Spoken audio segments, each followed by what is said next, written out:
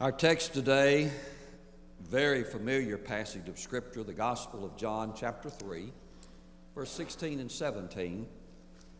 And the title of the message, which immediately many of us will begin to hum within our hearts and minds, "Oh, how He loves you and me." This is our Valentine message. Oh, how He loves you and me. Let's pray together. Almighty God, what a blessed, precious, glorious worship experience. Singing praises, being together, just enjoying the fellowship in you. I pray now for the Word. Oh, Lord, you know how my heart has never ceased in all of these years to pray.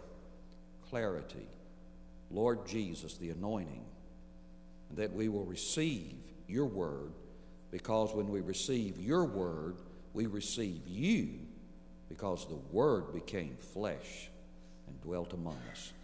Forgive us of our sins, we pray, in the precious name of Jesus. Amen.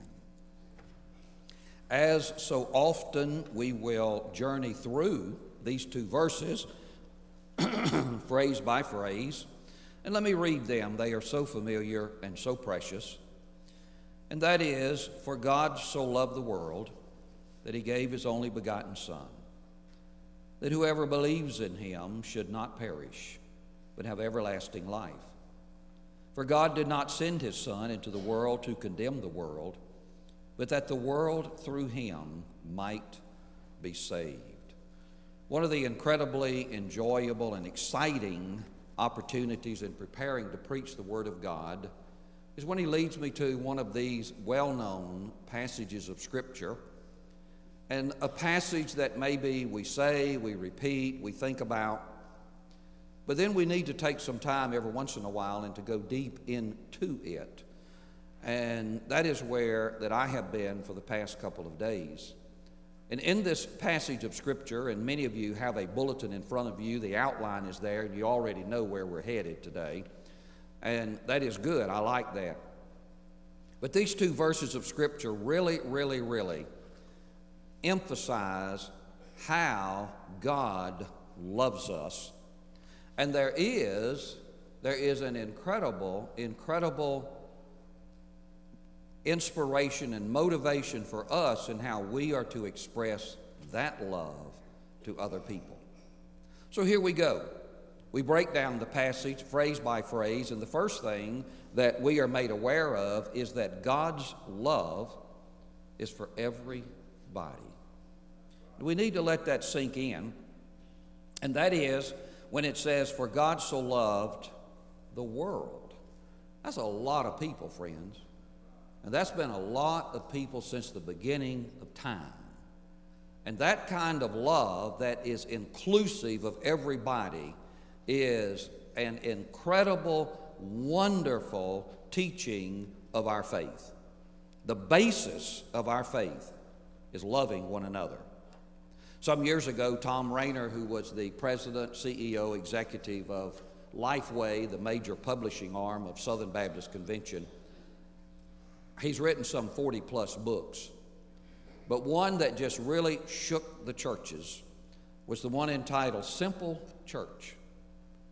And his thought there was that church ought to be simple. It's not complicated. It's not complicated.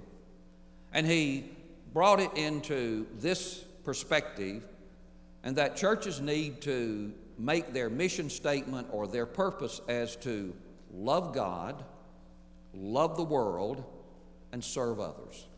And that's what it's all about. And that's the love the Lord your God with all your heart, soul, mind, and strength, and your neighbor as yourself. Love God. What are we about here? Love God, love the world, and serve others. And then that raises a question, and this question came up just last week in one of our Baptist Village Bible studies. And this might be easy to say, but it is not easy to apply. Amen. It is easy to say, and you know me, I'm the preacher that when I stand here, I have gone through the who, what, when, where, and how. Because I want it to be very practical. I want us to be able to take it with us in our heart. And so when we say love God, love the world, serve others, God's love is for everybody. How do we do that? Now, I can verify every bit of this by Scripture, and I'm simply going to list these, and I don't know how to describe them. There's 4 ways to love, or there's 4 kinds of love, or there's maybe 4 different kinds of people that we are called to love. And this is the way it went in my heart, and I share it with you. And that is that some people are easy to love, amen? There are some people that, I mean, your heart just spills out and overflows. They are about the sweetest, kindest, most wonderful people in the world. And I will just go ahead and say, if you don't love them, you got a problem, friends. And I'm telling you, all down through the years and all of the wonderful, lovely churches that I've ever pastored, there have been those people in there that, I mean, just everybody loved. Easy to love. But then, I'm sorry to say that there are some people in our lives who are difficult to love.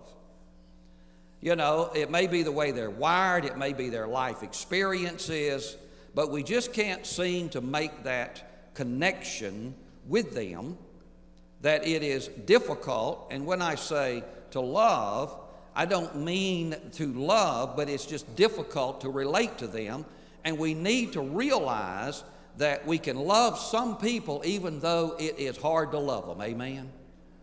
We can do that. An old associate I had would every once in a while say this little rhyme, and it would say, to dwell there above with those we love, oh, that will be glory. But to dwell here below with those we know, man, that's a different story, amen? That's a different story. But how do we love those who may be difficult? And I went back, and I share this now, and it'll take me a while to get over it, out of Lloyd John Ogilvy's book that is entitled When God First Thought of You.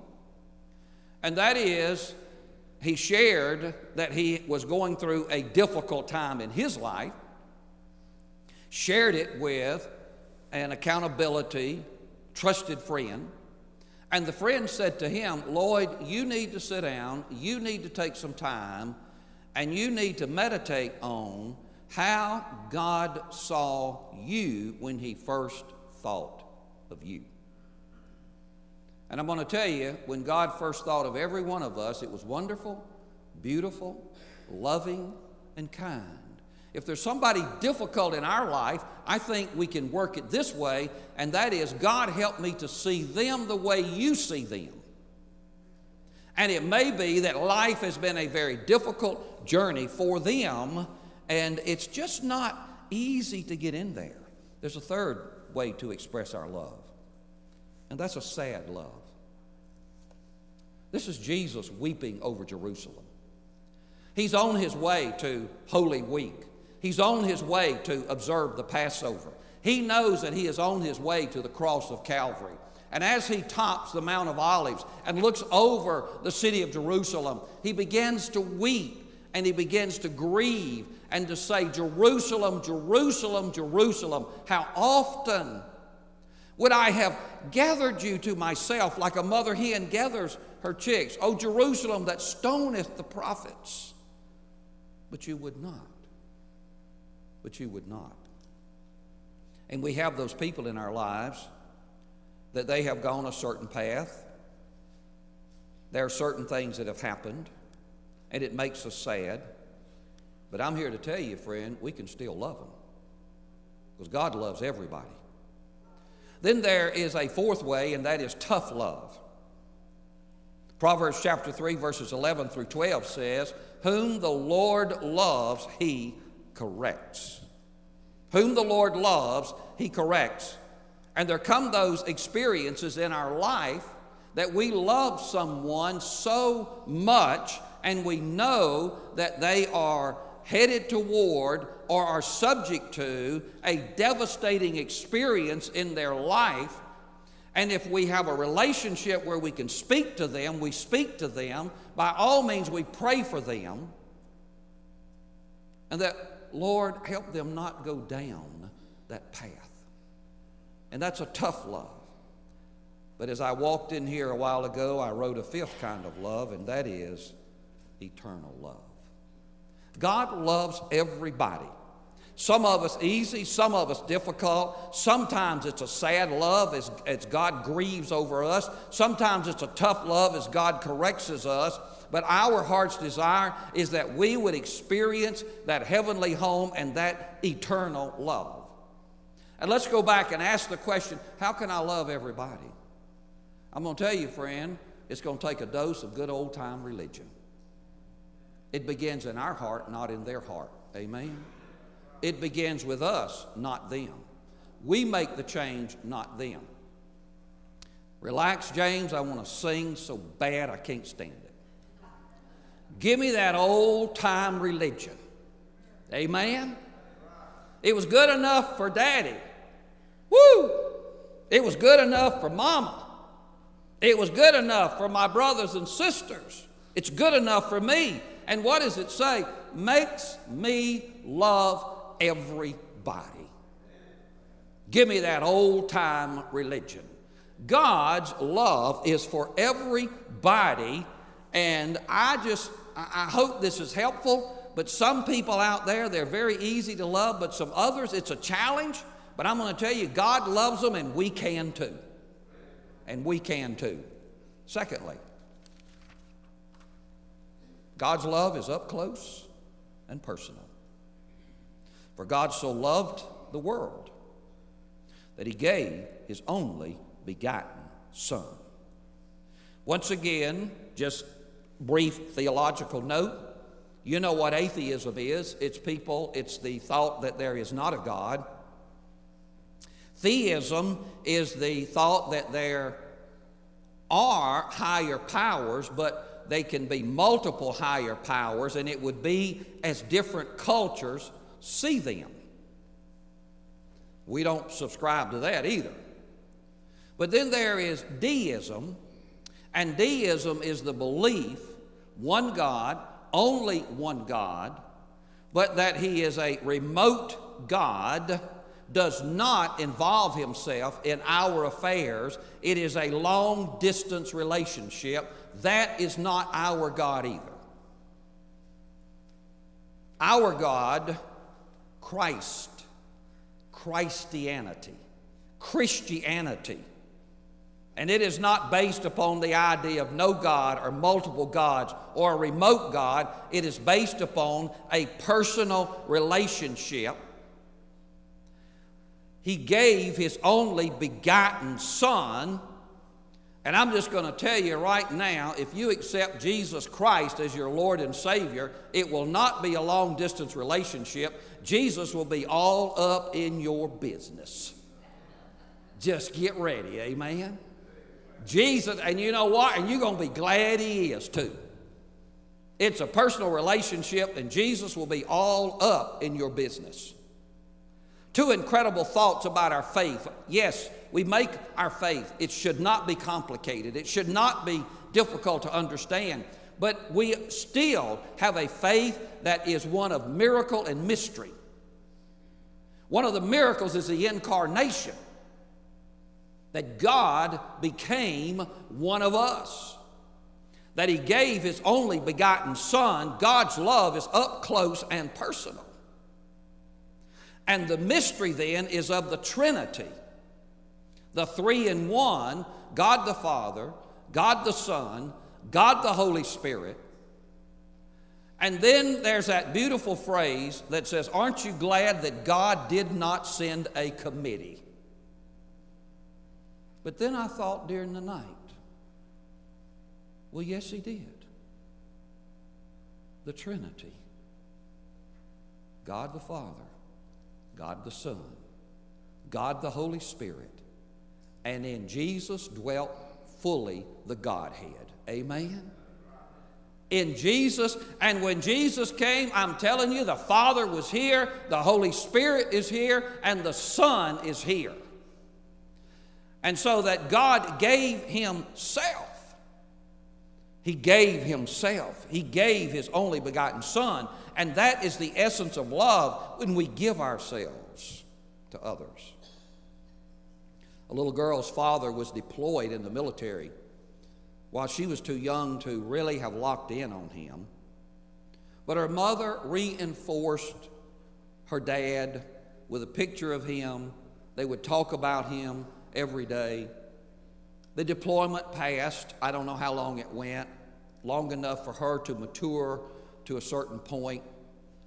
And then there came the day when Daddy was coming home, and everyone was so excited, and he was so excited to see his little girl. And he came through the door, and she looked at him, and she backed up. She wasn't so sure. She wasn't so sure about it.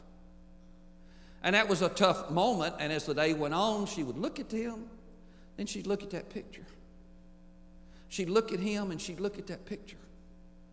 And then all of a sudden, she said to her mother and ran to her father, "They're the same Daddy. Jesus Christ is God. And God loves us that He came Himself to us.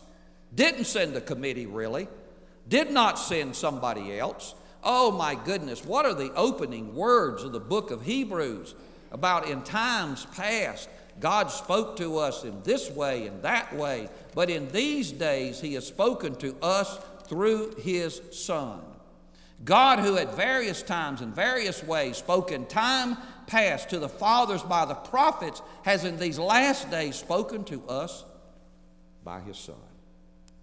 For God so loved the world, everybody, that He gave His only begotten Son, up close and personal. God's love is faithful.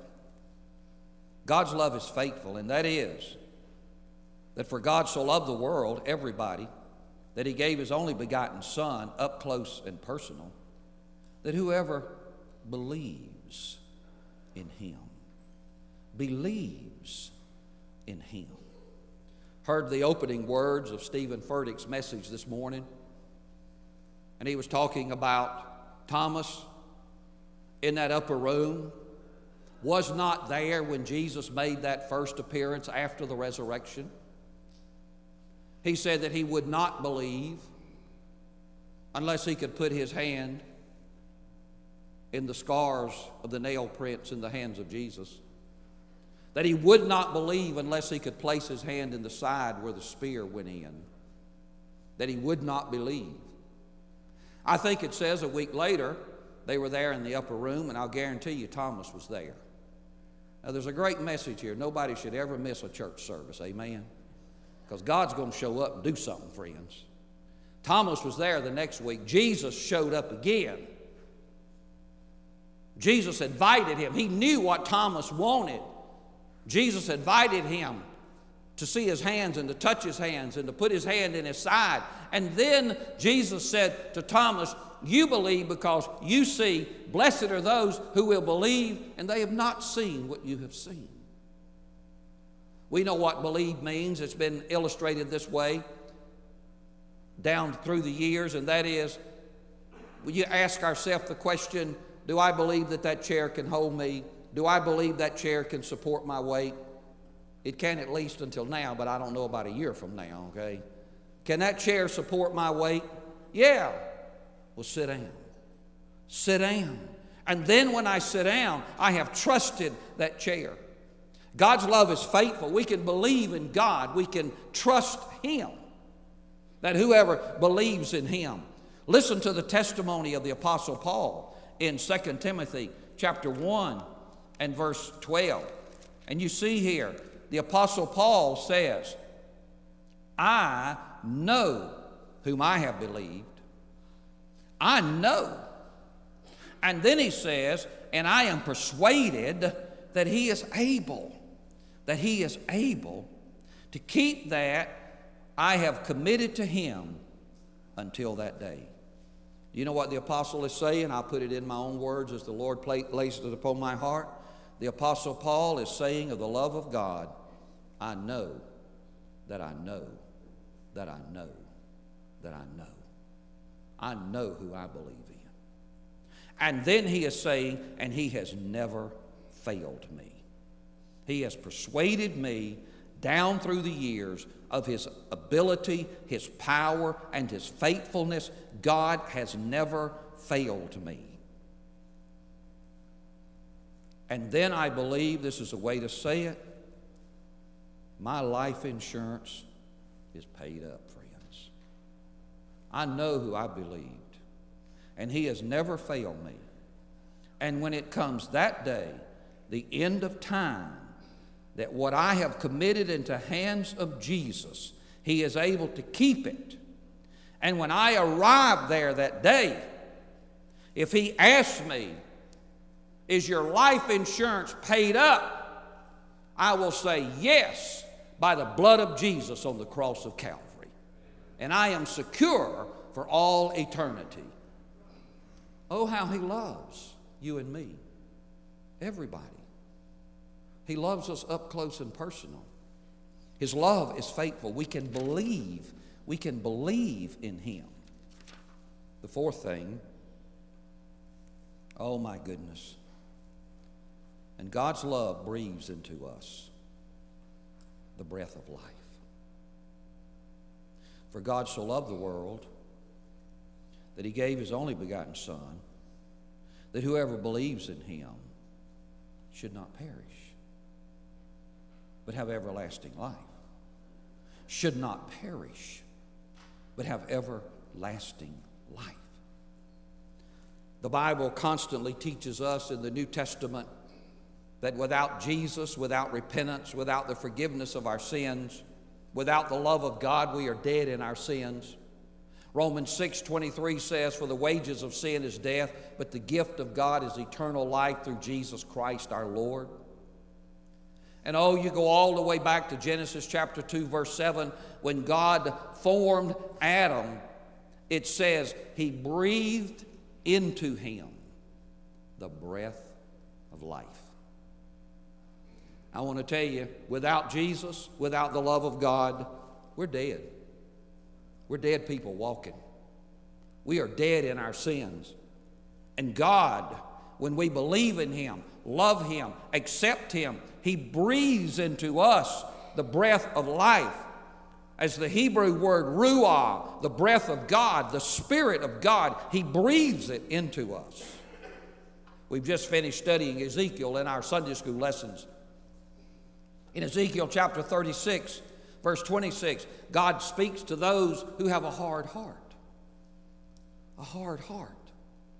And He says to them, I will take away your heart of stone, and I will give you a new heart, a heart of flesh. Then in the very next chapter, Ezekiel 37, the valley of dry bones, God says to Ezekiel, can these bones live again? And Ezekiel says, only you know, God. And God said, prophesy to these bones, prophesy to them. And He did. They began to come together, and they began to form flesh, and they began to be a complete body. And then God says, do you believe that they can live? Do you believe they can breathe again? And Ezekiel said, only you know, Lord. Then God said, prophesy. Prophesy for the breath.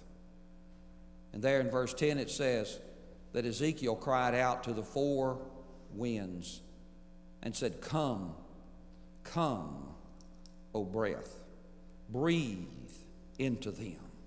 And breath came into them, and they stood up. Oh my, may we sing with our hearts that song that says, breathe on me. Breathe on me, Lord Jesus. The Holy Spirit that comes in and gives me life, gives me the breath of life. One of my wife's favorite phrases, and it hung just about in every room in our house, on picture frames, on the face of clocks, that life is not to be measured by the number of breaths we take, but by the number of moments that take our breath away. I'm here to testify, and some of you are. God will give you a breathtaking life. A breathtaking life. God's love breathes into us the breath of life. And you know, there's somebody out there that if we would just love them biblically in the Spirit of Jesus Christ, a new life would come into their heart. The breath of life. And then the last. God's love is for you and not against you. I like that phrase. And so, verse 17, for God did not send his Son into the world to condemn the world, but that the world through him might be saved. God did not condemn Zacchaeus, the tax collector of Jericho. Everybody else had. God did not condemn the Samaritan woman. Everybody else had. God did not condemn the Apostle Peter in his time of denial, but Peter sure condemned himself. And God did not condemn Judas. He was brokenhearted and sad over Judas, but Judas most definitely condemned him. And I am here to say to you, thank God, the love of God is for us, not against us, and he has not come to condemn you or me. Glory to God. I do not stand condemned before Jesus Christ. I know words, I know phrases, and I love being able to pull them up, and there they are. Hillsong has a very powerful song that's entitled, Who You Say I Am. I am who you say I am. I'm a child of God. And one of the phrases in the song, you are for me and not against me. You are for me and not against me. Oh, how he loves you and me. To recap, God loves everybody, and in its unique way, we can. God loves up close and personal. He wants to be a part of our lives.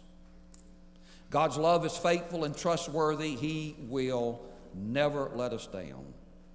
God will breathe life into us, and he is for us and not against us. Oh, how he loves you and me.